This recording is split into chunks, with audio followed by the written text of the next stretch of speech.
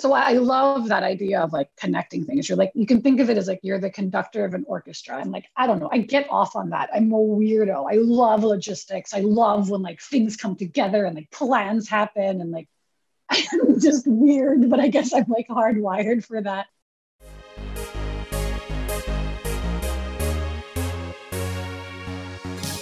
Hi everyone, it's Jo. You're listening to Occupational Hazards, a series of candid conversations with some of the most inspiring people I know as they share their path to finding their calling and all the gritty realities of their jobs. Whether you want to demystify your dream job or are someone like me who enjoys getting a peek into other people's work lives, then this is the podcast for you. Our next guest has parlayed her success in film into a thriving skincare venture, and she has a message for working moms everywhere. Stephanie Walmsley is a producer in the entertainment industry, as well as the founder and CEO of beauty brand Prim. She began her career in front of the camera, working as a theater actor, commercial model, and TV host for over a decade. She then trained at the American Academy of the Dramatic Arts in New York, majored in English and theater at Hunter College, and then made the shift to working behind the camera as a full-time freelance producer. In 2010, Steph co-produced The God of Love, a short film about a lounge-singing darts champion who mysteriously receives a box of love-inducing darts. The film won Best Live Action Short at the 83rd Academy Awards the following year. Steph went on to do production work for the likes of Fox, NBC, and HBO.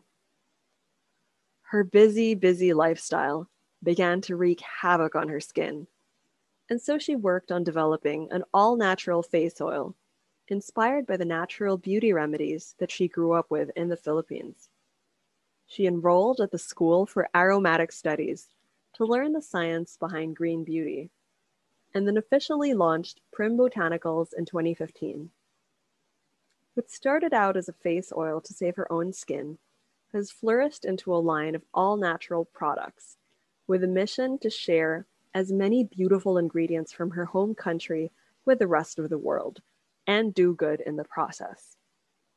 Prim's products have been featured in Vogue, InStyle, Allure, and Refinery29.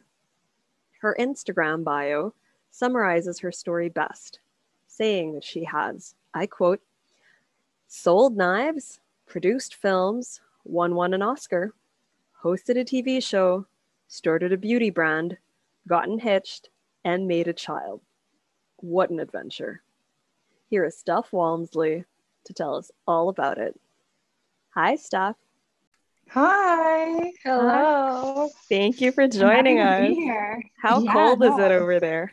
It's so cold. The snow is like there's like I think in the last 2 weeks we've had more snow than we've had in like 15 years or something. So it's so cold and just covered in snow. Sending you sunshine and warmth from the tropics. Thank you. I know. I like every time my Instagram feed, like all my friends and family back home, I'm just like, I'm so jealous. But then of course they're jealous because of like being in the snow, but it's only cute for like a day and then it's black slush. So we talked a little bit about how you're feeling now, but where are you in your pandemic arc? Yeah, I guess like a lot of people like in the deja vu part of the arc, it's like it feels oddly familiar. It feels a lot like last year, but no, we're good. I mean, our son is in daycare, so we have very little complaints, and it's been good. We're lucky. I'm in Jersey City. We left New York 3 years ago when I got pregnant, and Jersey and New York have been pretty good, as whatever that means right now. So we've been in school, we've been fine. We're taking, every precaution. Not much to complain about, but just the general, like, when there was no indoor dining, like kind of hard. You're like literally eating in igloos. They like set up these like heated igloos, and you're like, this doesn't make any sense. But we're hopeful. I mean, I have a lot of friends that have already gotten vaccinated that either work in hospitality or in healthcare and stuff. So yeah, definitely finally feeling hopeful. Oh yeah, we could all use a bit of hope right now. So I'm so glad that you guys are doing well over there. Yes, thank you. How are you doing? I'm okay. This is helping. Okay, good. It's nice to Yeah, connect. this is like the biggest virtual dinner party where it's like friends, me and my other friends. Yeah. No, I mean, so I read your entire bio and it's a lot. I mean, in terms of all of, no, in a good way. I have so many questions and I'd love to ask you about both your work and kind of behind the camera, in front of the camera, as well as your venture. But one thing I want to get out of the way, what's with the knives part? You said you sold knives. Yeah, I did. So in college, there's this company here called Cutco, which we've affectionately nicknamed Cultco, and Oh, like you sell knives and you they're like cooking knives, but it's like door-to-door knife selling, and it's extremely odd, but they are the best knives ever. And it's so strange. But yeah, I've had to like go into both like really sketchy apartments and like multi-million dollar homes, then sold knives. Yes, I did that. how did your acting background come in handy? Because you've been acting since you were 7, no? Yeah, when I started my first professional paycheck, I was 7. I was in the King and I in Meralco. I feel like everyone should take acting classes, whether or not they want to be an actor or even act, because like you need a lot of acting in life. I feel like I use my acting skills more than any other skill, probably, just to get by in life. Yeah, because lawyers take acting classes, especially the ones who have to show up in court, no? But I think for I mean, sales, no. yeah, I mean, and we're all like everyone's selling, right? You're either selling or buying or both. So I just feel like it just helps. Like everyone's like, you're so happy and positive all the time. I'm like, am I? Or did I just am I just good at acting? I don't know. But yeah, I guess fake it till you make it, I guess. Nice. So can you maybe tell me about how you started in your acting career and then how that evolved into kind of behind the Into camera everything. and then yeah, and everything. Like let's start from there. Your I origin have a story, if you yes. will. I don't even yeah, I know. I don't it's like it's the craziest bio ever. Okay, I'll start from like back and then go forward because I've had many days where I've been like, what is up with my journey? It never seemed linear, but then I kind of just came to the conclusion that I just am someone that likes to create and do things with my brain because I really believe idle mind is a devil's playground and like that is me 100%. So acting was really my first love, and of course that's all about creating and characters, but that was all it was, it was really a love. And I, modesty aside, I happened to be good at it, I guess because I just really enjoyed it. I also started really young and that's all I ever wanted to do in my life and was like crazy passionate about it in high school. Like my entire yearbook was like, hey, Steph, big actress, blah, blah, blah. And then I moved to New York to go to American Academy of Dramatic Arts.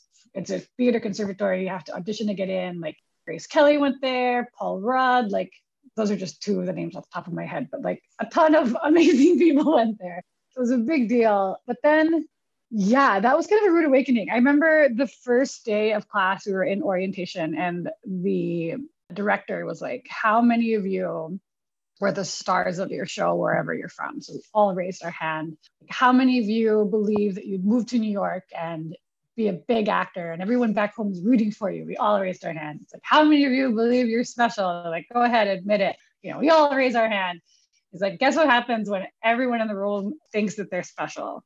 No one is. And we're like, oh my God. He's like, there's 800,000 actors in New York and like less than 1% are working, blah, blah, blah. This whole thing. And it just suddenly was like, I realized the realities of trying to become an actor in America, especially. But more than that, I found that what I loved about it, which in my head was a very emotional, private thing, I didn't want to turn into my source of income.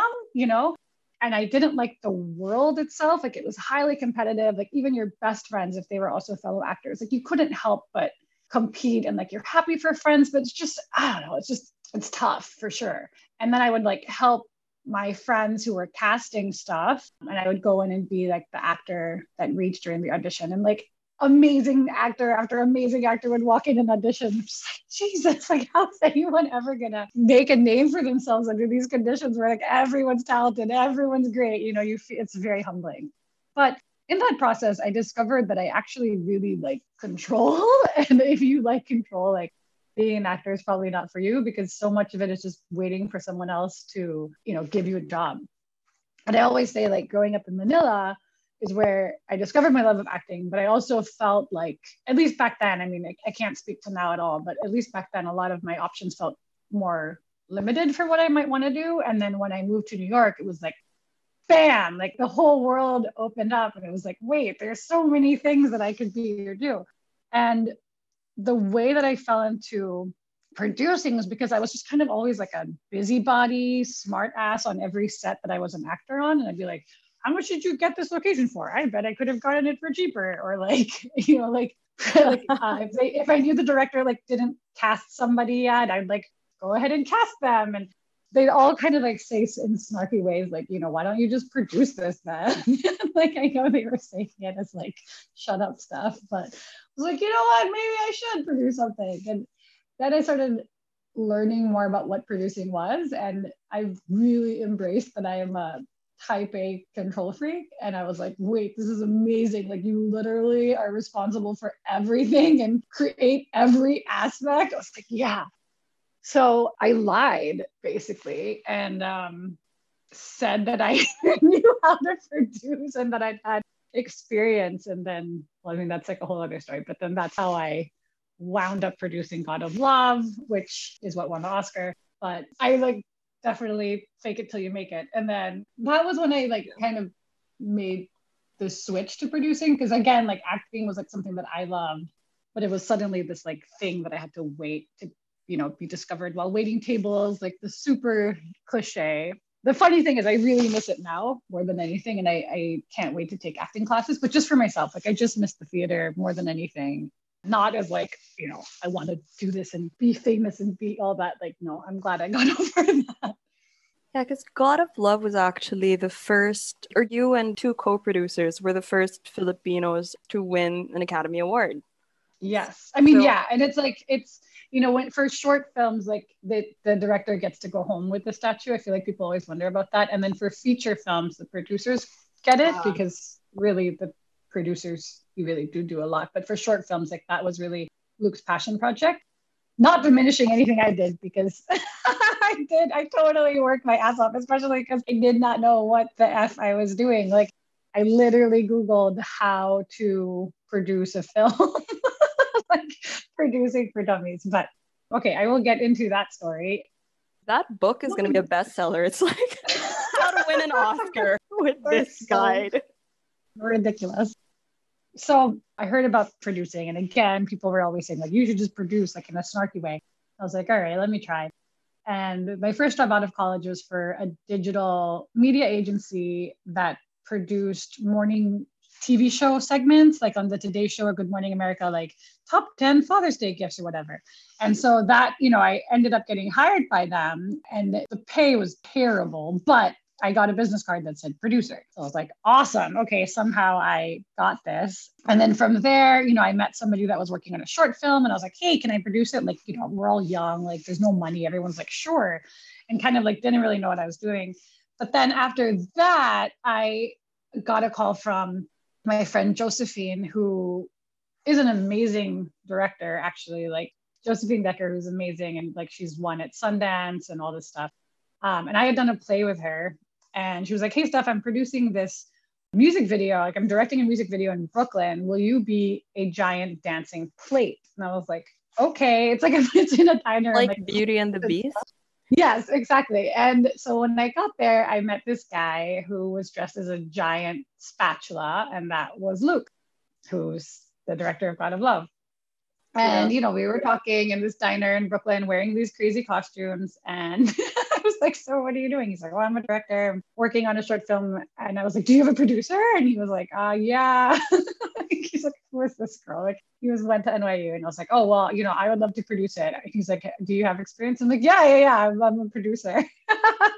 I mean, in fairness, like, I guess I had the business card that said it, and I had like worked on one other short film. And he was like, okay, well, I'm not going to have the script for like a month and a half. I was like, that's cool. I'll be in touch. Can I get your email? Like, super pushy. I don't know what came over me. And he said, okay. Then I marked in my calendar for like a month and a half. And then a week before that, I emailed him and I was like, hey, Luke, it's Steph. Are you still going to have that script in a week? Because, I'd love to see it. It's like, he told me later on, he was like, who is this girl? But I guess that's what you need to be a producer. Like, just literally no shame.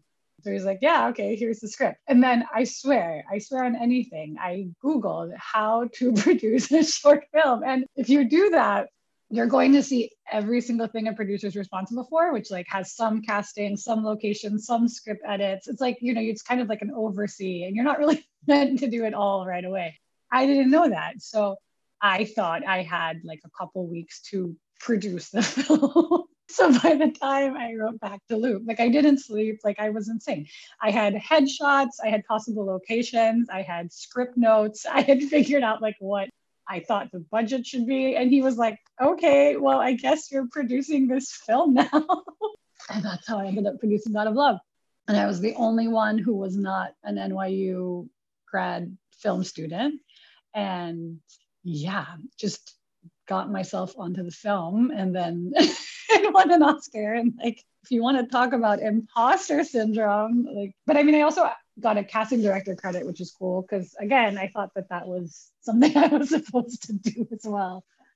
So, I mean, that's amazing. First of all, that it's almost like it was meant to be, but I have a question about kind of your role on the production team. Of the crew, how many of them had acting experience? Like, how many of them had been in front of the camera? No one actually, as far as I know. If anyone had, they didn't mention. They were all like students that were all working on, their craft. By then they were grad film students. So like, whoever was behind the camera, like was pretty serious about being a cinematographer and whatnot. So Sure. It definitely helped that I had acting experience, because when it came to the casting process and also with editing the script, with giving my notes and stuff, I think that was really helpful. Yeah, because you're being self-deprecating, but I'm sure you brought a totally different point of view, right? I will say that because of my raging imposter syndrome, this was like before that term even existed, honestly. Like I worked my ass off. So I will give myself all that credit because I was the youngest. I did by far the least experience. Like the other producers that were on it, they had all been doing this. I mean, again, like they were grad film students. Like this was not, like I come in like, so I did so much work. So I won't downplay that. So I don't know what the lesson is, but I guess, get yourself in the door and then work your ass off. I remember my first day on set, I walked in. This was like a real turning point, maybe not to be so dramatic, but like maybe in my life. And I walked in the set and it was like my first day that we were actually like first day of production. We had done all this pre-production and I get there and none of the other producers are there that day. They're all busy doing some other stuff. There was like 3 other ones. I was by far, like I said, the most junior. I walked in, some guy runs up to me and he was like, oh, the car got in an accident. Another girl was like, I have a headache. Another person was like, I don't know, just like all these problems like coming at me. And I was like, oh my God, I don't know what to do. And so I called Gigi, the other producer, and I was like, Gigi, I don't know what to do. Like, I'm freaking out. I don't know what to do. And she's like, Stephanie, take a deep breath. You are the producer. It is your job to know what to do. I can't talk right now. Goodbye. And I was like, and so I like went into the bathroom and literally like stared at my face like a scene in a freaking movie. And I was like, you can do this. You are the producer. You do not get to know what not to do. Like took a deep breath and I was just like, and I went outside. Yeah, it was like, I know, seriously, it was like, it was just crazy. And I went outside and I was like, all right, you call this department, you do this, you do that, you do this. And it was actually amazing. It was like, I just summoned the courage and I was able to pull out all the fires. And then Luke came up to me and he was like, so how are things going? And I like vented everything that had happened that day. And he's like, Steph, let me give you some advice. When the director asks the producer how things are, it's a completely rhetorical question. You're just supposed to say they're fine. I was like, oh, okay, it's fine. Great. Everything's great. And there was like a time when like literally there was like a fire on set and he didn't know yet. And he's like, how are things going? And I was like, they're fine. He's like, no, Steph, I really want you to tell me how things are. I'm like, no, they're fine. They're great. Everything's perfect. He's like, no, seriously, I'm asking you to tell me like what's going on. I was like, everything's fine. Like I thought it was like a test. But no, I seriously like that moment of just having to collect myself and tell myself that it was my job to know whatever the hell that meant. Honestly, life-changing advice. So if you had to describe what a producer does, I mean, I think you've given us a pretty clear picture, but like if you had to explicitly kind of explain to somebody who is considering that as a career, how would you describe Yeah. it? The word is really produce, right? So like, what does that mean? That means that you are literally responsible for creating something. Like without you, it's not there. So to be more specific, the director, especially for something small, like the director might also be the writer, whatever, and he has his vision, but it's up to the producer to completely execute everything. I mean, it's no wonder that a lot of producers happen to be female, because it's like women are just like multitasking. It's like, if you're a mom that works, I tell everyone, like, you could be a producer. You just get it done. That's literally your job. I mean, there's executive producer, which if you're very famous, like you can just like lend your name to help something get like greenlit and get made, or you would finance it or find the money. But the actual producer doesn't really have as much to do with that. I mean, certainly you could be responsible for raising some of the funds, but it's more of like you're overseeing everything. If you're a creative producer, which is the kind of production I've always been interested in, then you really get your hands dirty by, giving script notes, giving say on cast. A lot of times you'll even be the one to hire the director if it worked that way around. Of course, there's some things that change here or there, but it's like you're the person that gets things done and orchestrates everything, I would say, if that helps. So it's like it's literally like going back to the word, like what it means to produce, and you're the one that makes it. Yeah. That's why at the Oscars, like the feature film, that actually goes to the producers, because the idea is that without them, it wouldn't get made. But then, for a short film, that is 100% the directors, like that's their passion project, and they would then bring on producers. I loved Luke's speech. Yeah, he's the best. It was like the best loved speech of all time when he thanked his mom for being craft services. And honestly, she was the best. I mean, I will say, like, when I met Luke, it was shortly after his father had passed away and after my father had passed away. And as we got to know each other, I was like, Luke, I need you to win an Oscar, because I promised my dad that I would go to the Oscars one day. And he was like, why did you promise your dad that? I was like, I don't know. He made me. He was like, what are you supposed to say? And he had actually put in some of the money that he got after his father passed into the film. So it was as personal as could be. And I remember we were standing on the red carpet about to enter the Oscars, and we looked at each other and we're like, let's do this one for our dads. And after I can't even talk about it without getting emotional, but after we won, we just felt like, as crazy as that was and how improbable that all seemed, we were these kids from New York. We totally felt like, in as much as anyone can believe in divine intervention, like that's 1,000% what it was. Yeah. I love the story so much. Yeah, it's really special. Yeah. I've read all the interviews about it, and that story would come up, and it's really special. Throughout the whole production process, though, I mean, working with Luke and everyone on the team, what would you say, not just on that production, but in general, what would you say is your favorite part about being a producer? And then maybe the not so favorite parts. Yeah. So, and that's actually a good question, because it can help bring me closer to present day. It's being a producer and being an entrepreneur, I think, are pretty much the same thing. Like, I think the skill sets are the same. So it's the same thing that I love for both. It's like this idea that something exists because of you. And I love, although producing is far more collaborative, which I like, because you need other people to do it. Whereas, an entrepreneur, you can start off being very insular. So I love that idea of like connecting things. You're like, you can think of it as like you're the conductor of an orchestra. And like, I don't know, I get off on that. I'm a weirdo. I love logistics. I love when like things come together and like plans happen, and like, I'm just weird, but I guess I'm like hardwired for that. And then what I don't like is like, it's so stressful. Like, you literally have to remind yourself that you're like not curing cancer, that it's like, it's not the end of the world, but it feels like it. And then the highs are high, but the lows are low. And it's a lot of uphill battles. But again, like I'm built for it. So I love it. And running on the fuel of that promise, which is, I'm sure your father was so proud of you. It's a wonderful story. Such honestly, a good story. Like, what the hell? Like, might as well like make me promise to go to the moon. But yeah. The only thing that sucked about the whole thing is that we were, we were all younger. It was like literally the start of my career. And we were like, why couldn't we have been like 70 at the Oscars? Then we could be like, okay, mic drop, People were like, what's next? And I'm like, geez, like, why did this? Like, what do you mean, what's next? But what actually happened was I came back to New York and I then worked in production. And I got to skip like being a PA, like an assistant, thank God. But then I got to see like what the production world was actually like beyond our like super special passion project, which also like I worked on God of Love for years. I don't think people realize that. But when you work on a production, even a short film, like it's like literally years of your life often if you're the producer.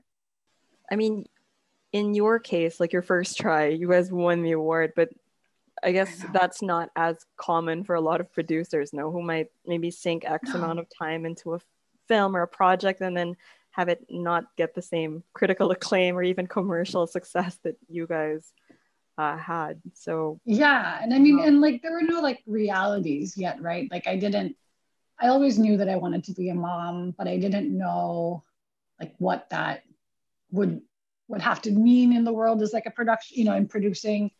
Something really telling is like I was invited to Soho House in LA, which is not that big. They were holding, I mean, it's big, but I'll get there. But they were holding like Women in Film, a gala on like the second floor of the Soho House. And it struck me because I was like, wow, like you can actually contain all the women working in film on like the second floor of a building in Los Angeles, which I guess is just the rest of it's like the men. And I don't know, I found that to be really fascinating, but like you could have an event for that in a smaller space. And I mean, you see, it's just like, it's like in any industry, like you see how it becomes harder for women, especially when you want to be a mom and you want to be like a hands-on mom and all that stuff. Like, yeah, it's tough. Yeah. So how did you, I guess, pivot from producing to your current? Yeah. So of course I thought, starting my own business would be easier. But so when I worked on different films and TV shows and stuff, I made it a point to like figure out who was the most high-powered female mom. And I would just, I don't know, all the stories that I talk about myself, it's like I literally just don't have any shame, but I guess I don't. Actually, I remember, this is beside the point, but I remember really early on, like really good advice that I got about, being an Asian in America is to stop apologizing all the time, which I'm still working on, and then to stop feeling like you can't take up space or you can't be the one that's like, hey, can I get 5 minutes of your time? So I was glad that I learned those two things early on, because I guess once the switch flipped, I was like, hey, everybody, I'm here. But I used to not be that way, actually. I used to really be, I guess you could say like a lot more Asian, whatever that means. But like, I really would like be like, excuse me, so sorry, and now I'm like, hey.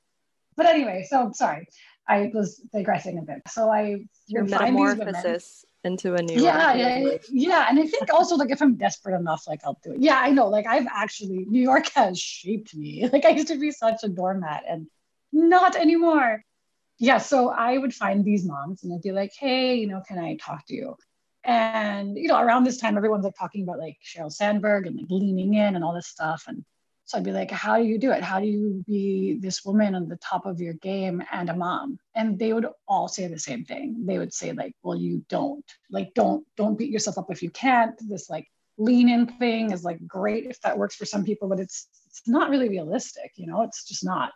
And so some of them, they had their kids homeschooled, or some of them, like their husband was a composer and they take jobs at different times or like whatever. But you would kind of always hear that there would have to be these concessions made, because it's also not like every film that I would work on, every TV show would be in New York, right? I mean, ideally, but it's like, it's not. And like, it's not even exciting if it's all in New York. So that was like, okay, well, maybe if I work in photos, maybe that'll be like less demanding on moms. And so I worked for arguably the top photo producer in New York. And so at the time we were working on Sephora campaigns, like really big ones. And I remember it was like 10:30 at night. We were in her office in Chelsea and she looked at me and she was like, do you want to know why I send my kids to the most expensive private school that I can. And I was like, no, why? And she's like, so that I feel less guilty about being here with you than at home with them. And I was like, oh crap. Like, what is this? And yeah, so I was like, try to like, and again, like if someone's listening to this, like I'm not saying that you can't do both. I'm just saying that there is a reality and that it's okay to have that inform your decisions. And it's okay to choose career. I just, at the time, I really thought that what I wanted to do was like stay home with a kid all day, which is funny because like he's in daycare and that's a great thing. So I, around this time, my skin was freaking out and green beauty, clean beauty, all that stuff was like super early days. I guess this was now like maybe 5-6 years ago. And it was either like super expensive stuff at Bergdorf or Barney's or like really cheap, like DIY at like Trader Joe's or Whole Foods or something. So I was like, why don't I just make a face oil? I already told all my friends, like, guys, I have a new business venture. I'm going to make a face oil. I had no idea. I was like, what I was doing. And I bought some oils and I mixed it in my face, like burned and it was like went horribly wrong. And then I was like, oh, okay, maybe it's not that easy. So I took lessons and I learned and I enrolled in school and I took classes. And this was just meant to be a hobby. In my personal life, I was also going through a divorce around this time. And it was just something for me to do and like put all my energy in, and I loved it. And then when I finally kind of made this one face oil, it turned out to be great. And then, I don't know, it was like this hobby. I partnered with a childhood friend in the beginning, Victoria Toda, who's an esthetician. And we were like, all right, let's see where this goes. And again, because I am all or nothing, I am just like either going to produce the heck out of something or I'm just not even going to, I'm just going to go to sleep. Yeah.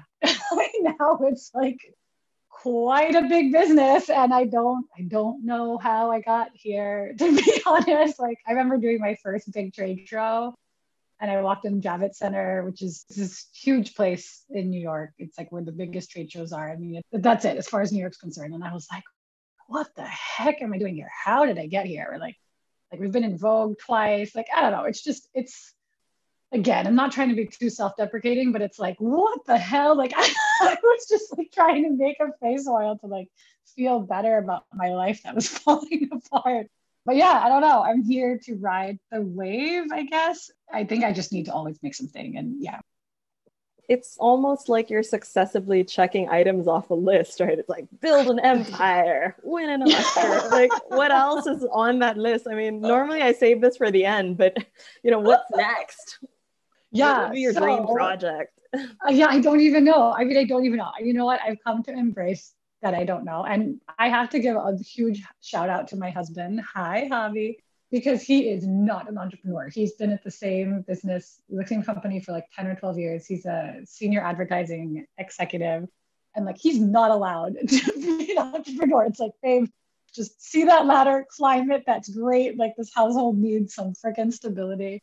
And because he is that way, it really, I feel so blessed and so fortunate that it allows me all of these like ridiculous pursuits. Because honestly, having a startup, and I mean, I'll get into that, but like, it's tough on the family. Like it's tons of risk. It's so I'm very grateful. So it's very nice to find that balance with someone that's just like, I'm just gonna stay on my path. But what's next is there is a production that is scheduled to start filming in the Philippines that I really cannot talk about yet, but I hope to be able to talk about soon, and that would be incredibly exciting. And then there was stuff that I was going to be working on already last year with Paul Soriano. Hi, Paul. That all got pushed, but hopefully after this horrible pandemic passes, like that'll pick up. But also a friend of mine, she's also Filipina, she's also a mom. We're launching a brand called Santo, which is home scents. It's like home scents and rituals with like ceramic vessels and like these little ceramic stone beads that you put scents on, and there's like crystals involved. I don't know. So I'm launching a whole other business just because Prim is now like a job. It's like, it's stressful and I still love it. I'm grateful for it. But you asked what I love about producing, and I don't have that much anymore with Prim, like just that pure beginning, I guess, of something. So yeah, we'll see where that goes. Wow. I'm super excited for you, because if your track record is anything to, to go by, whatever you launch is good. I mean, I can't wait to see it. I hope. Yeah. But I guess over the 6 years, so just shifting a bit to kind of how you built Prim, I actually, as kind of research for this, because I follow you and the brand on Instagram, and I was watching all the unboxing videos that your customers, because I wanted to see kind of how people, I mean, it's very difficult to communicate what the brand is like in an audio format, right? Because it's like scents and like the packaging is so kind of central to it. But one thing that people kept commenting on was actually, aside from the product and the efficacy, they loved the packaging and they loved the way it was marketed. Like you talk a lot about kind of magic. One reviewer was saying that, she bought it because it said, it's like a fairy godmother, except the magic won't disappear after midnight. Like, is that all you? The copywriting and the brand voice, yes, I can take credit for. The design I worked on with my super amazing, talented cousin, Paulina Ortega. Hey, I'm going to make her listen to this. But yeah, I mean, I think the best advice really is just to like surround yourself with people that are super talented. But yes, I love copywriting. Something that I discovered. I love making sense. So I care very much about tone and brand voice. So that's been really fun for me. But yeah, so she did the design, especially with our rebrand that we just did in August. That was like a great, she'll like, I don't know, I think it must be in our blood. Like I totally like put that ball in her corner. She'll like give me credit, but no, it's Paulina Ortega forever. No, she's the best. I read in an interview that you answer every DM and customer inquiry. Is that still true until today? Yeah, it's a problem. I have a team of interns. I love them. Hi guys. I have like my first hire who's Gabby, who does like all the marketing. And then we have these 4 interns that we love and they don't want to leave. So I'm very flattered. Like we're like, isn't your semester over? And they're like, yeah, but we'll stay if we can. I'm like, okay, sure. It's like the movie High Fidelity where like the guys he works with just don't quit the shop. Oh yes, I'm just like collecting interns, but I love them. But yeah, so they're always mad at me because they're trying to do customer service and I always like beat them to it because I'll answer it like midnight while I'm in the shower and they're like, stop, like how stop. And I'm like, okay, sorry. Yeah, I don't know. I really do answer a lot. Except if somebody's like really mean, then and is like, is this Stephanie? I'm like, no, sorry, it's not Steph. I don't know where she is. Like I've given myself vacations, like fake vacations. Yeah, I faked a lot of stuff before I actually had a team. Like I was intern, janitor, accounting. Like I had like 5 different emails and I ran all of them. I remember when like, sorry, go ahead. No, go on. I was gonna say like when InStyle was like, yeah, send your intern over. I was like, yeah, sure. Of course, it was just me like dropping off the box. Did you actually assume different identities? There was this piece that came out on, I think, Aquafina recently in some Hollywood trade publication. And she talked about how in the early days of her career, she would like pretend to be her manager. Either her manager or her agent. It was like, please send the script to, let's say, I don't know, so-and-so. And then she would have an email account where she would like pretend to be the agent. I mean, did you actually, or were you transparent about I am running everything? No, I've definitely, I mean, like I would always like sign off like Prim or just like not sign off because I didn't know what to do. And then I remember with accounting, someone's like, who is this? What's your name? And I was like, Ronnie. I totally just was a guy. And then for like PR, I was Isabella. I was like, and I was really doing it for like just to be funny. But then I was like, oh God, now I have to be this guy, Ronnie, and this girl, Isabella. This is weird. But that was only a couple times, and that was really just for fun. Otherwise, I just completely dodged that. But now, I mean, now I do have other people that are actually answering, like real humans that are actually helping me. So it's easier. Like there is actually like our different departments now. So thank God. Yeah, but I guess in terms of getting feedback from your customers, because I think in the same interview I was reading, you mentioned that you love getting that direct feedback, and that's why you actually went B2C before you explored wholesale, right? Yeah, totally. Yeah, I love trade shows. I love pop-ups. I love just knowing people think. Like I harass our customers all the time. They're like, they'll post like, I love this hair oil. And I'll like DM them like, why do you love it? How did you use it? How can we improve it? Like, don't tell me you love me. Tell me you hate it and tell me why. Like, oh my God. But because of that, I have like really good relationships. Like a lot of them follow me on my personal Instagram account. They all congratulated me when Ollie was born. Like, we have very special relationships. So it's good. Yeah, that's probably part of what forms the attachment to the brand as well, no? Yeah, they just imagine me making them kulit. Like, How do you translate kulit? How do you translate kulit for a non-Filipinos or non-Tagalog speaking audience? Persistent AF, I guess. Yeah. Bugging, Yeah, I bugging, think. bugging. Yeah. Bugging, persistently bugging. Yeah, it's like you unbox and it's like my voice is in the box. Hi, this is Steph. What do you think? Yeah, but I actually saw one of the things that you wrote on the page to somebody, because this is something I wanted to ask you also about your views on kind of brands and how intertwined they are with the founders and the founders' values. And I guess especially in recent years, there's been this big debate about should brands take a stand, especially fashion and beauty brands. Should brands take a stand on political issues?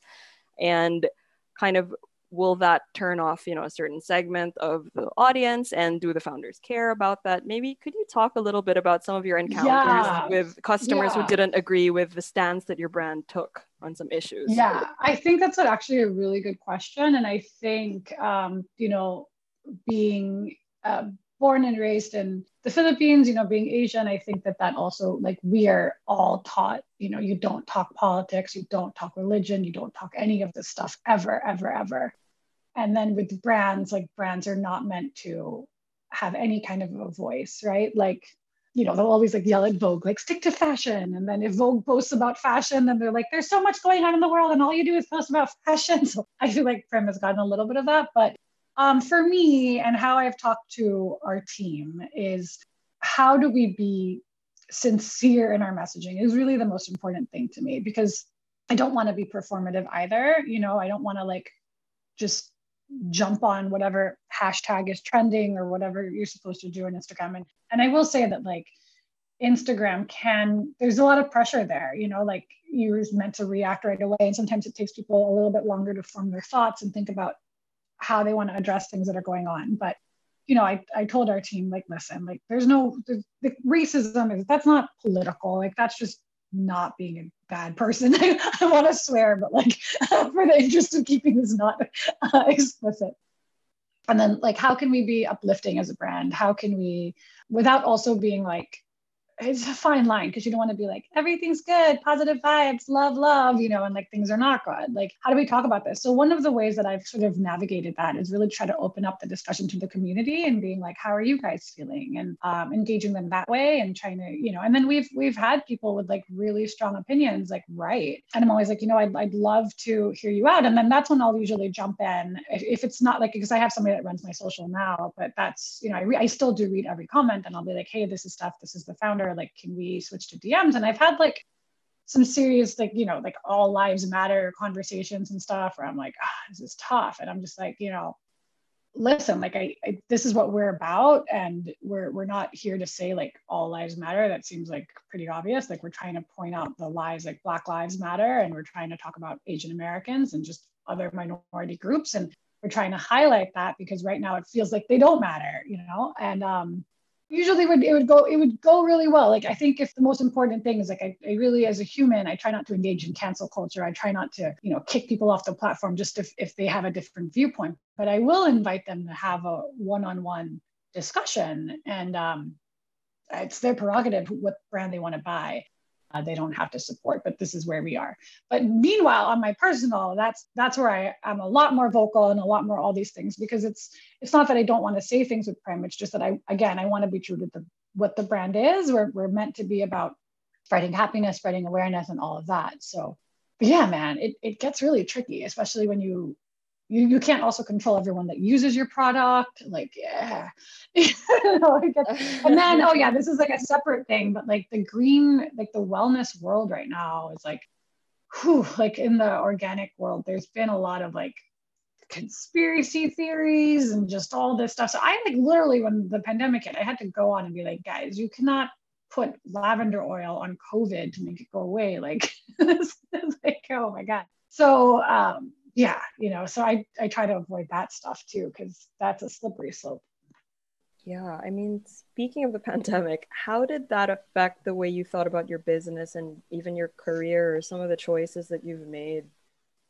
So this is where I will again try, not be, I will put modesty aside.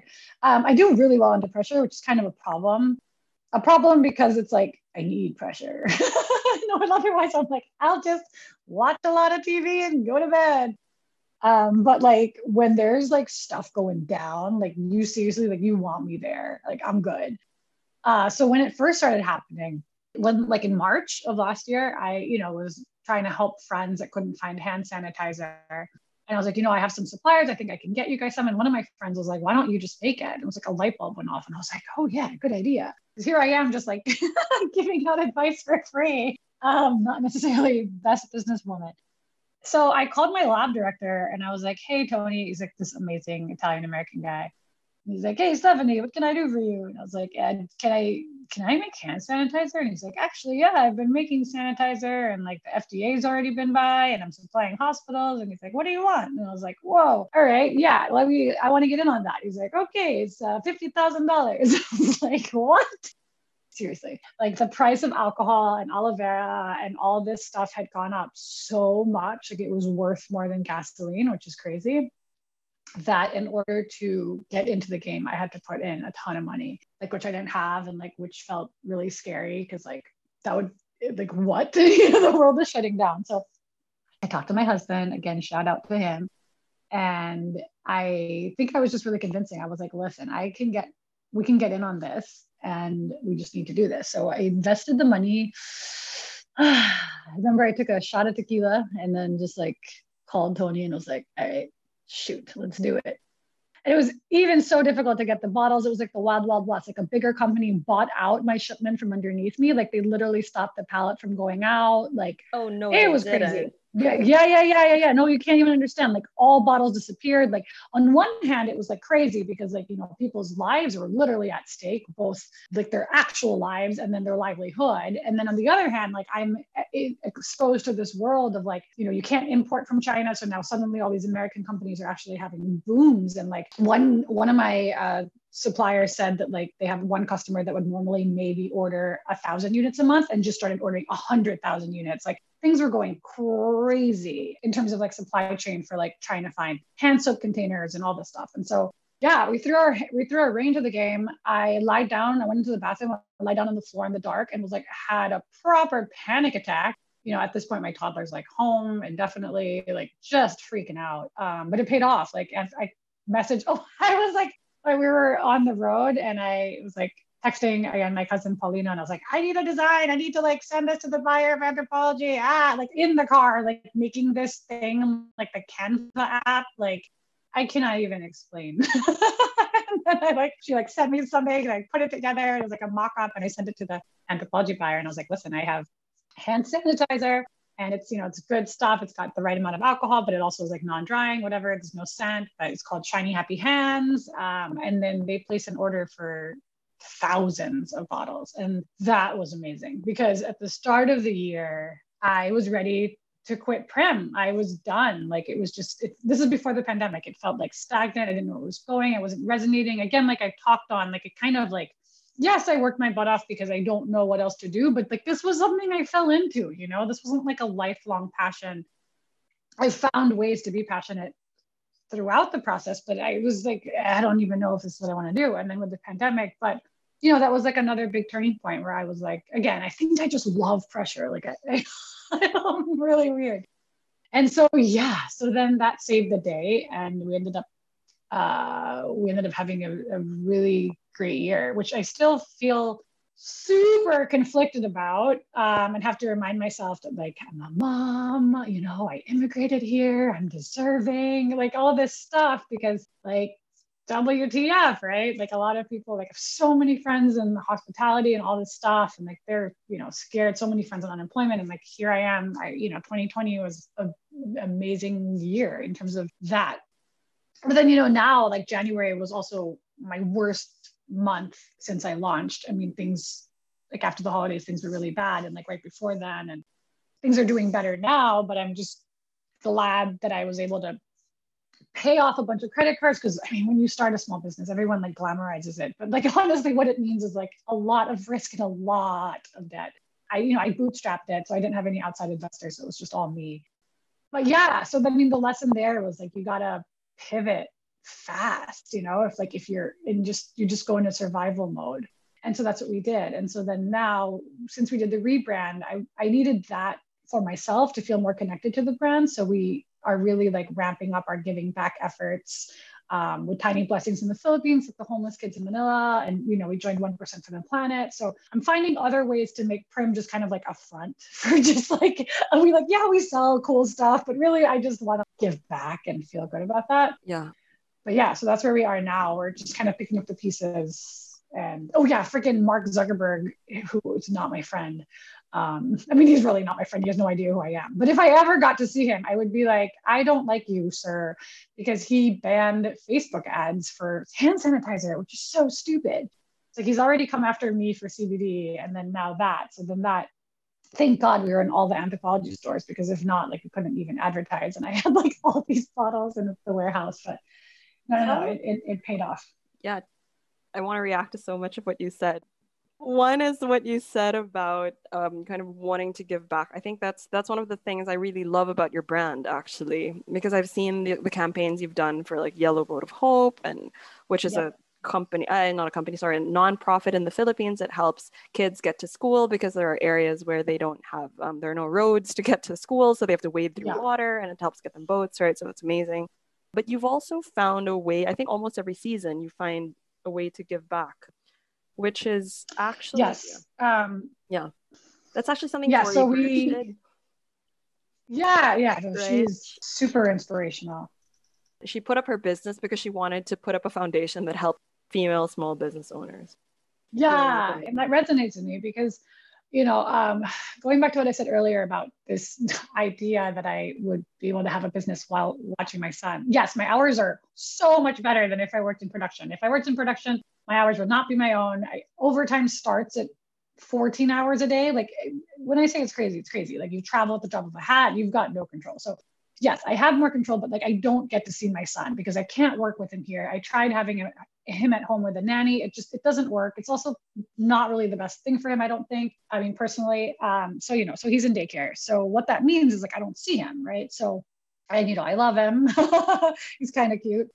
So that means that suddenly the shift in perspective for me was like, am I really just doing this just to like make money? And then because it's a startup, like, yeah, sometimes you make money, sometimes you don't. It's so up and down. So it's like, that can't even be enough of a motivating force. Like, what am I doing all day? Like when I tell him, you're at school and mommy's at work. So, before he was born, we started with the Yellow Boat of Hope. And then when I was pregnant, I mean, again, I always knew I wanted to be a mom. So I knew that this was kind of a driving force in the back of my head. And then when I was pregnant, then we partnered with Glory Reborn, which is based in Cebu, where my mom's from. And they help provide care to pregnant women who are impoverished and who are in need, and then give them support up until their baby is born and like their first round of medical needs and stuff. So we were able to sponsor some of the moms there, which meant so much to me. And then after that, I met Kyle with Tiny Blessings, and he has gotten so many kids off of the streets in Makati. And I mean, he's wildly inspiring. You really should do a podcast on Kyle. I'm taking notes. Yeah, Kyle Javier. So he was living here in the States and then went back and then just like had a change of life, I guess, and like has been helping these kids, and he's getting them into homes and educated, and he's like dedicates his life to it. He's a young guy, and I think he's so inspiring. So because of Prim, being able to meet these people and being able to give back, it's really meant so much. I mean, side note, like on a personal note, my younger brother has Down syndrome, and when he was born 30 years ago, which is crazy, my parents started the Down Syndrome Association of the Philippines, and my dad was the very first chairman. So, it was always instilled in me. And I'm so grateful for this idea that it's just not enough to stay in your lane and keep your head down and do your own thing. If you find yourself in any kind of position to give back in any way, it's not that you should do it, it's that you must do it. And that was always something that was big in our household. And so that's something that I hope to pass on to Ollie. And for purely selfish reasons, I believe in good karma. So it's not like I'm just such a good person. You know, I believe in good karma. And also like it feels good, man. Like it really does. It feels good to be able to help. And like it's beauty. Like, you know, I mean, I side note, I would be remiss to not say that my products truly are awesome and they are great and they smell wonderful and they are the best. The people on my team are going to be like, Steph, you need to like promote Prim more. But, you know, I think what's even cooler is that we're able to sell these products and help people and help raise awareness as well. I know, absolutely. It's almost like the spirit of your father moving through you in yet another venture, if you think about it.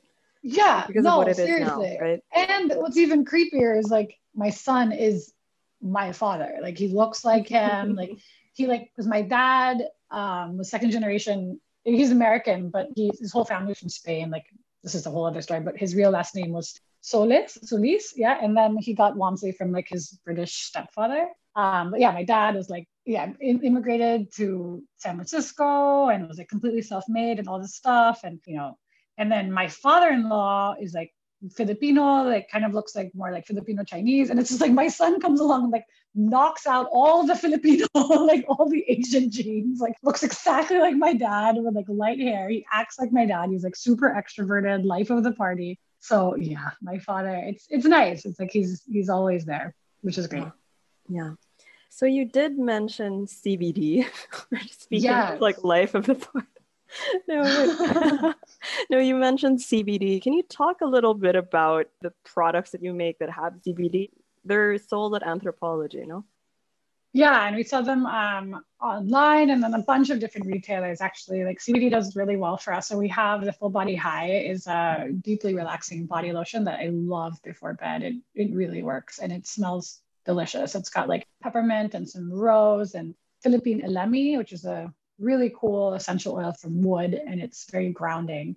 And then we have Her Royal Highness, which is for period pain, and the Reliever, which is for muscle aches and pains. And yeah, I mean, again, that same Italian American guy, Tony, was like, you know, like years ago, he was like, you know, Steph, the next big thing is like a marijuana with no marijuana. I was like, what? He's like, yeah, it's called the CBD. You get the marijuana, is no marijuana. Like, okay, you're crazy. And then I heard about this brand called the Daily Hit, which was a drink with CBD in it and was like selling so much. And everyone was like obsessed with it in New York. And so I called Tony and I was like, oh my God, Tony, you were right. He's like, I told you, of course I was right. I was like, okay. So yeah, another gamble. Got my toes dipped in CBD and it's been great for us. I know somebody who actually I think her fiance / partner's business is they cook with CBD. They do like food events. So smart. They do like banquets for like really VIPs. Helps. Oh, that's so smart. Yeah. Oh my God, I would love to go. Yeah, it's cool because we have a cannabinoid system. I can't even say it, but we all have this system already in us. And that's like, this is not like some hippie woo-woo thing. Like that's just science fact. Yeah. And the CBD like helps, like triggers that basically. And it's like anti-inflammatory and relaxing. It's cool, man. Plants are awesome. Yeah. Are there regulatory barriers in other countries? Because you mentioned Facebook wouldn't let you run the ads. Yeah. I mean, like the farm bill passed. Yeah. It's so annoying. It's like it's so hard to ship. I mean, it's still tough. Like, and we don't use THC, which is the actual drug in marijuana. We don't have any of it in our products. It's derived from hemp. So I don't even know, but it's super annoying. It's so annoying. Are you enjoying Steph's stories? I love the way she tells them. And I love inspiring female entrepreneurs. I am happy to announce that another female-owned small business, Beyond Function, is offering 20 Occupational Hazards listeners 10% off your next online order. Beyond Function offers furniture and accessories designed and produced in the Philippines. They aim to weave fun and imagination into all of their products, and their modern pieces are not only functional, but beautiful as well. I love the tasteful simplicity and the clean lines of their hand-woven Halewa chair. That chair won the International A Prime Design Award in 2020. If you have a fur baby, you can actually get a matching rattan bed for your pet. And if you have an actual baby, they also have fun and functional kids furniture, doll houses, baskets, playhouses, not to mention beautiful dining tables, chairs, and more. I particularly love that for their accessories, they use packaging that's made of repurposed or upcycled materials, so it's good for the environment as well. If you want to get 10% off your next order, just go to Beyond Function PH, that's Beyond Function P and H.com. Place your order and then type Hazards 10, that's Hazards 10, all caps, one word, Hazards 10 at checkout. This is only good for the first 20 customers, but these customers can come from anywhere in the world, as Beyond Function ships globally. Let's support our female-owned small businesses. And now, back to stuff. Okay, you talked a lot about being a mom, which seems to be one of, if not the biggest role in your life thus far. It comes up in every interview, it's on your profile. I actually crowdsourced some questions because I said, hey, I'm going to interview this super mom on my podcast. Like, what questions would you have? So I crowdsourced a bunch of questions. And then some of my friends who were moms gave this feedback or who are moms gave this feedback that's like, we've seen all these interviews with super moms, and it's always like, how do you balance everything? Like, how do you make it work? And they were like, what are her struggles? They were like, we want something real because we want to know that not everything is, Instagrammable and, and not everyone has it all together. So they're like, we just want to feel like normal, and that this is like normalized, not having it, picture perfect all the time. So maybe you could talk about some of the challenges as well as how you overcame them in terms of balancing it all or not balancing. I would love to.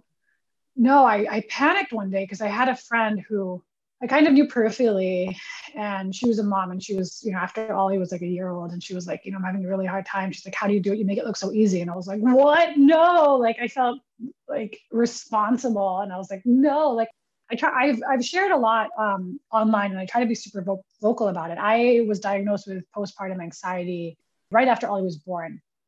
I had an emergency C-section, which, I've come to discover can lead to it. But also, honestly, being like a type A control freak also really leads to it too, because it's like you can't Google some things, like you can Google how to produce a film, but not really like how to get your kid to stop crying or like what to do, or just the feelings of overwhelming uncertainty. I mean, they will slap you in the face. I didn't even really bond with him until he was about 4 months old, which is crazy to say now because he's almost 3, and like, oh my God, we're so bonded. Like I love him so much. Like we're so close. He is my little buddy. But I always still get like a pang of jealousy, I guess. Like every time a mom gives birth and their Instagram post is like instant love, instant happiness, just all happiness. Like I didn't have that at all. Like I remember being in the hospital, I'm looking at my husband and freaking out and just saying like, I don't feel what I think you're supposed to feel. Like I don't get it. I waited for this moment my entire life. Like why don't I feel those things? And he was like, you just had major surgery. You're exhausted. This is a foreign child. Like we don't know. We never met him. Like even though he's grew inside you. Which, was all really good sound advice. And then when Ollie was 2 weeks old, by then I was really just so in my head and kind of really spinning out emotionally. Would just really, I've never been prone to depression in my life. I've always been more prone to anxiety. And I've always been able to use that I've known how to become friends with my anxiety at this point and use it to propel me forward. Like it's what kind of gives me that extra push, whether that's healthy or not. But this was very, very different. I knew that this was a different kind of anxiety that I could not outthink, that I could not shape into any kind of a positive way. There was just nothing. Yeah, there was nothing about this that was good. And my husband, I remember he held me one night and he was like, come back to me. I don't know where you went, but you need to come back. Because I was like convinced at 3 a.m. that I had to change Ollie's swaddle like 3 times. Like that's why he was crying, like just out of my mind. And so he was like, baby, you need to go see your doctor. And so I did. I went to my OB, who's an amazing OB in New York. And he was always kind of like a fun guy, whatever. And the second that I told him that I wasn't feeling like myself, he closed the door and he took it really seriously. And he's like, look, I saw how you gave birth and you had this crazy emergency C-section. You probably have PTSD. He's like, but besides that, like you've just gone through something really life-changing. And like, you need, it's okay, address that. And I was like, well, I think I just need like a Valium or like a Klonopin. Like I still wasn't accepting that I needed actual medication. He's like, okay, well, if Valium or Klonopin or something like that, we would give you if you kind of knew when you were going to have these attacks, or like if they were tied to something. Like, do you know when? And I was like, no, I don't know when. Like I was in the drugstore crying because I couldn't figure out which Band-Aid to buy. Like there were so many freaking Band-Aid choices. And he was like, okay, I think you really need a daily medication to level you out. It's called Effexor. And I was like, no, I don't want to take something daily. Like I'm still trying to breastfeed. And he was like, Steph, there is no breast milk from a stressed out mom that is going to be better than formula from a relaxed one. And he held my hands and he was like, your only job right now as a mom is to take care of yourself and your own energy, because you will pass that on to your baby. And I was like, okay. And I was scared and I took this medicine and it was magical. Like it took a couple of weeks to kick in. And when it did, I was like, like I totally understood why this medicine even exists. I was on Effexor for a whole year. I knew that I wanted to get off of it. And I did. I was able to successfully wean off of it. And I still get triggered sometimes if he has a tantrum or whatever, but I am leaps and bounds better. But I wanted to take the medicine, but also just like really work on myself. And what did that mean? It meant that I, for once, had to really put myself first unapologetically. It helps that I truly, like, Ollie has an amazing dad. My husband is super hands-on. Whatever he couldn't do, like he would definitely like help get hired help. And like when Ollie was 3 months, he went to daycare, which is actually super normal here when people go back to work. I was also working throughout this. Like PS, I wrote my away message when my water broke. After the epidural, I got like an urgent thing that I had to approve like box artwork, or else the production would be delayed a month. So I'm like, Avi, can you please proofread this? Because I literally have contractions in an epidural right now. Like I was like sticking, what do you call it? I was doing like yeah, seriously. I was like price tags on like these boxes going to Anthropologie with Ollie was like 5 days old, like on my lap, like crazy. So yeah, I finally got a break when he went to daycare, and I knew that I was on this medicine, but I knew that I needed to like get a handle on this. And so a little bit controversial maybe, I will not say that being a mom is my most important role. I mean, I will sideline that. I put that on the side here for a second. But my most important role I've come to learn is to myself, first and foremost. Like if my marriage wasn't happy and it wasn't serving me, I would get out of it. Like I said, I've been divorced. This is my second marriage. He's amazing. Like I have no plans to ever leave him. But like, I understand that now. I understand that like life is short. Like you need to strive for that peace and that joy within yourself. Like, if I wasn't happy with like job, like I would find a way to like, how do I improve this? If like there's a friend in my life that's not serving me or that is toxic, like I need to cut that. I need to do these things so that I can be the best mom and the best version of myself, and like, the best wife and the best daughter and the best friend, and all these freaking roles that we carry, especially as women. But I think that, in the beginning, I was thinking of Ollie first, even throughout pregnancy when some of the anxiety was already totally creeping in. And I was like, how do I be the best mom for him? And like for some reason, when that was my focus, and I took my son like, oh, to be the best mom means that like I can't shower and I just have to stay on his floor while he cries, and I can't say that I need help because he needs me, because I have to be the best mom, and asking for help, or getting a massage, like that's being a bad mom. Like once I turned that stuff off, then everything kind of clicked. It's like, yes, I had the medication to like help just balance my freaking hormones and the chemical imbalance, but I was able to be more present, like at the end of the day when I would see Ollie after school, like I was with him on weekends. Like it's like magical playland in my house, because I'm happy otherwise. And when I see him, he gets the best of me. And that is the best thing I can do for him. I used to want like many kids, and I think I'm definitely a one and done, which was super emotional for me to admit. So I really thought I would be defined by having all these kids, but I realized what I've always wanted to be is a great mom. And me personally, with how much I do like to take on in my personal life and how much I do need that truly to tick. And it's like my therapy, all this work. I don't know how I could have another kid. And, I'll be 39, which is crazy. And like balance all that. So, my husband and I had a long talk and I was like, I think just one child and then all these projects that are like my other little babies. And then I can really give the best of myself. So, to any mom that's listening to this, like, oh my God, it's okay. I understand. Like, it is so hard. It is harder than you thought, and it can feel really lonely. And if it happens to you like it happened to me, where you do have a postpartum thing that is just not your fault, because I thought I was naive. I was like, I want a baby more than anything. There's no way I'm going to have a postpartum issue. And I did. And it hit me like a freight truck. And, my message to them is like, take care of yourself, ask for help, like demand it. Sometimes if you have a male partner, sometimes, men really need to be told, like, we'll think that they get our hints. Like, nah, they're not that subtle. That's a woman thing for sure. Like, be like, I can't do this. I need help. You need to take the baby. I need to go outside for a walk. Or like, whatever you can do within the parameters of this pandemic. But like, I'm sure you can go take a walk, or like, I'm going to take a bath. Goodbye. Like, I want to drink this wine. I can't deal with it. And I would do that. And he responded amazingly. And it's not freaking easy. And, follow me on Instagram, and I share all the time that it's a challenge. And I think that there are moments that are beautiful. And I think that, and so many moments, and the joy that I have felt is, it's unlike anything else, really. But the hard parts, oh my God, they're really, really hard. And I think it's okay to talk about both. I think women need more permission to talk about both. Yeah. Wow. That is, I don't know any other way to close this out.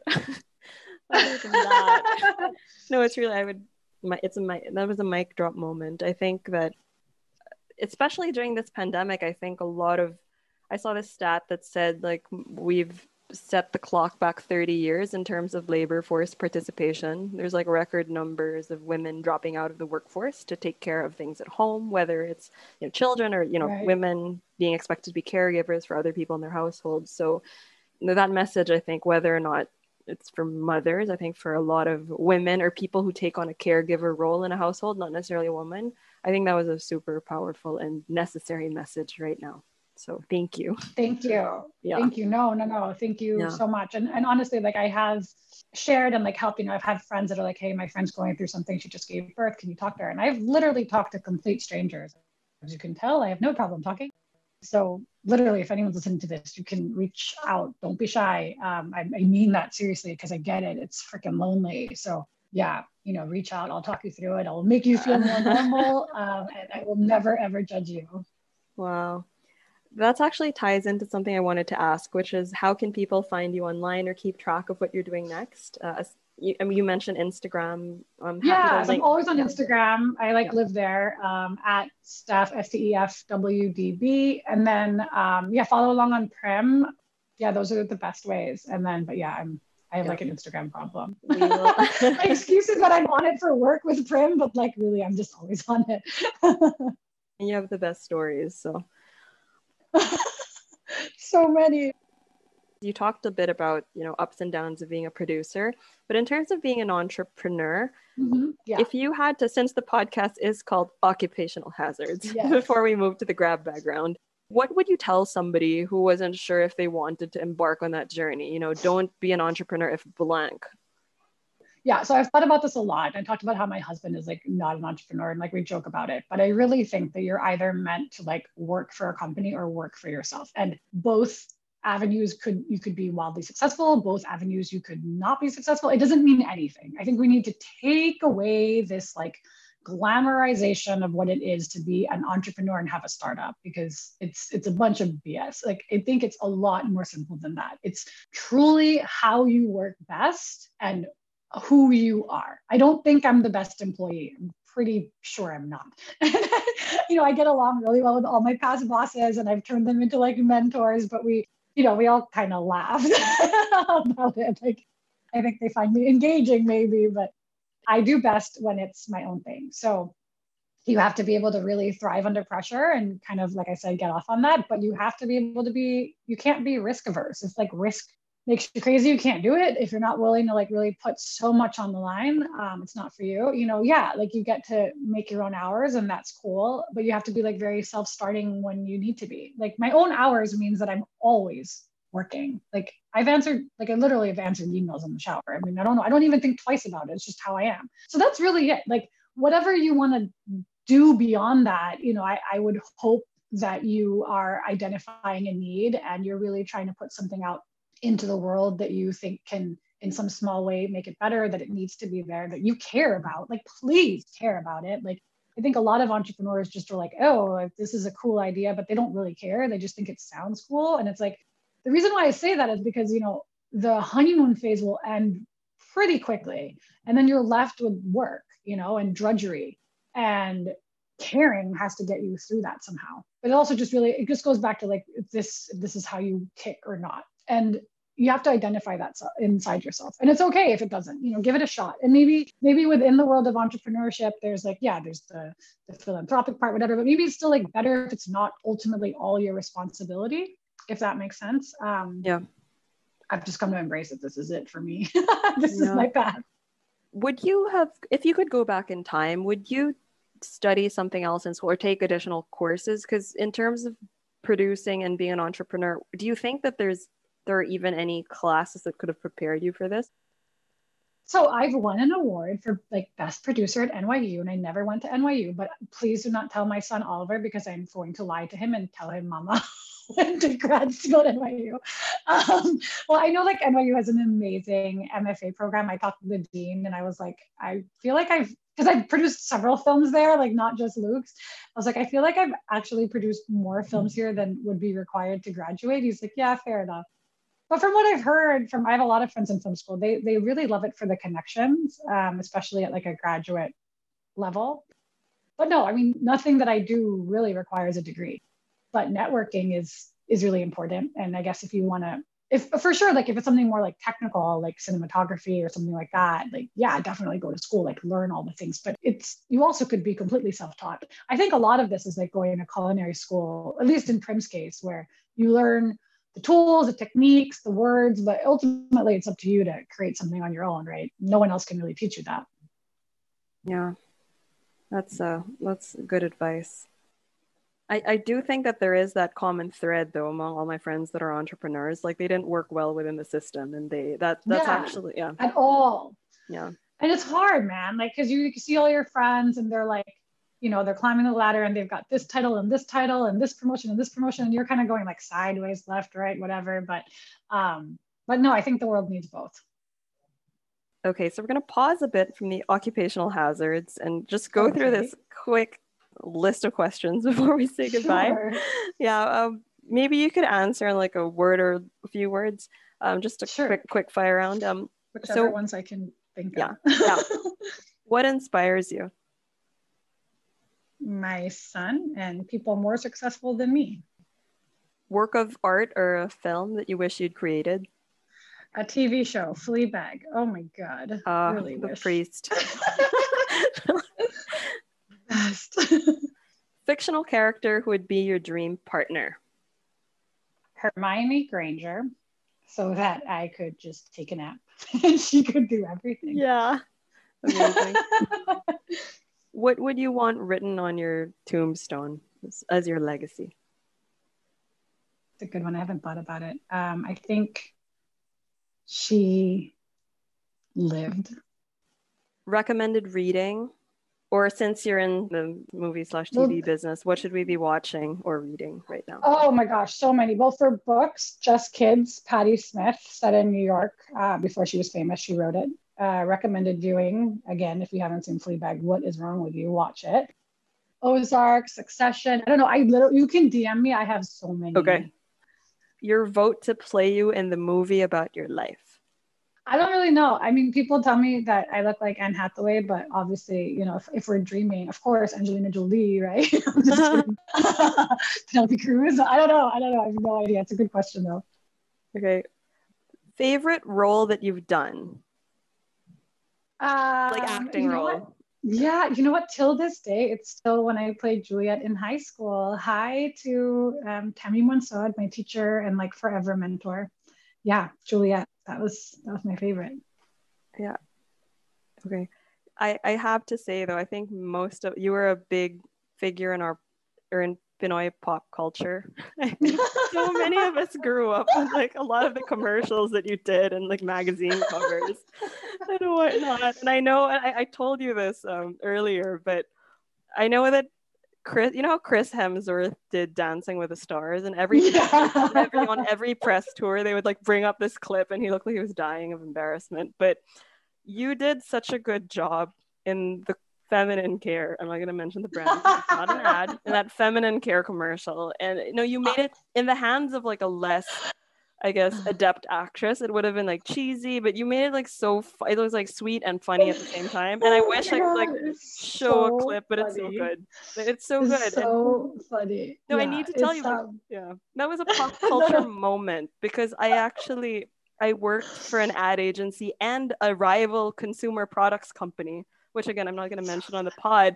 And everyone was, even people managing like rival brands and doing campaigns for rival brands, was like, that ad was so good. They're like, it's so well done, like the way they did the zipper. Really People funny. who haven't seen the ad are not going to understand it, but I'm going to try to look for a clip. Yeah, you can send me a message. But no, so I was like, that was I'm so not good. gonna do a sanitary napkin commercial, but then it was great. It was super funny, and it was like, whatever, I'll just move to New York and. But like, yeah, awesome. I'm so glad I did it.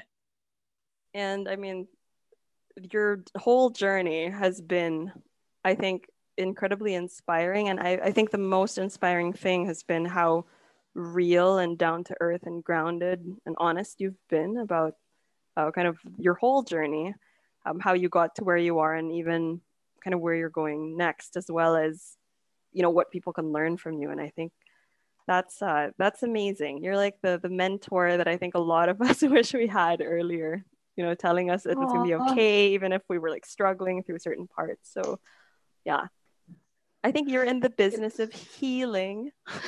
I never thought of it that way, but I like that. Because the art you make like nourishes the soul, and then the products that you're selling like make people feel good inside out, and your words are very healing. So I think we can add to your title a healer. Steph is a healer. Yeah. I like that. I've been told I'm an empath, so I guess that's along the same lines. But thank you. No, this was wonderful. It's like taking a trip down my own memory lane. So I really appreciate it. And I hope that anyone listening, that this has been helpful in any way. I'd love to connect with you guys beyond the podcast. So yeah, I'm here. Okay, thank you so much. And have a good rest of your week. And please give a hug to little Ollie. I will. Thank you so much. And congrats on the podcast. This is such a great idea. And yeah, this is great. I love this. Thank you so much. Okay, thank you so much. Bye. Bye. Thanks for listening, guys. Don't forget to like, rate, subscribe, and share with a friend so that others can find the pod as well. Do check out @occupationalhazards.podcast on Instagram, where we have more updates from our guests and some listener feedback. Slide into our DMs. We'd love to hear from you. Catch you next episode.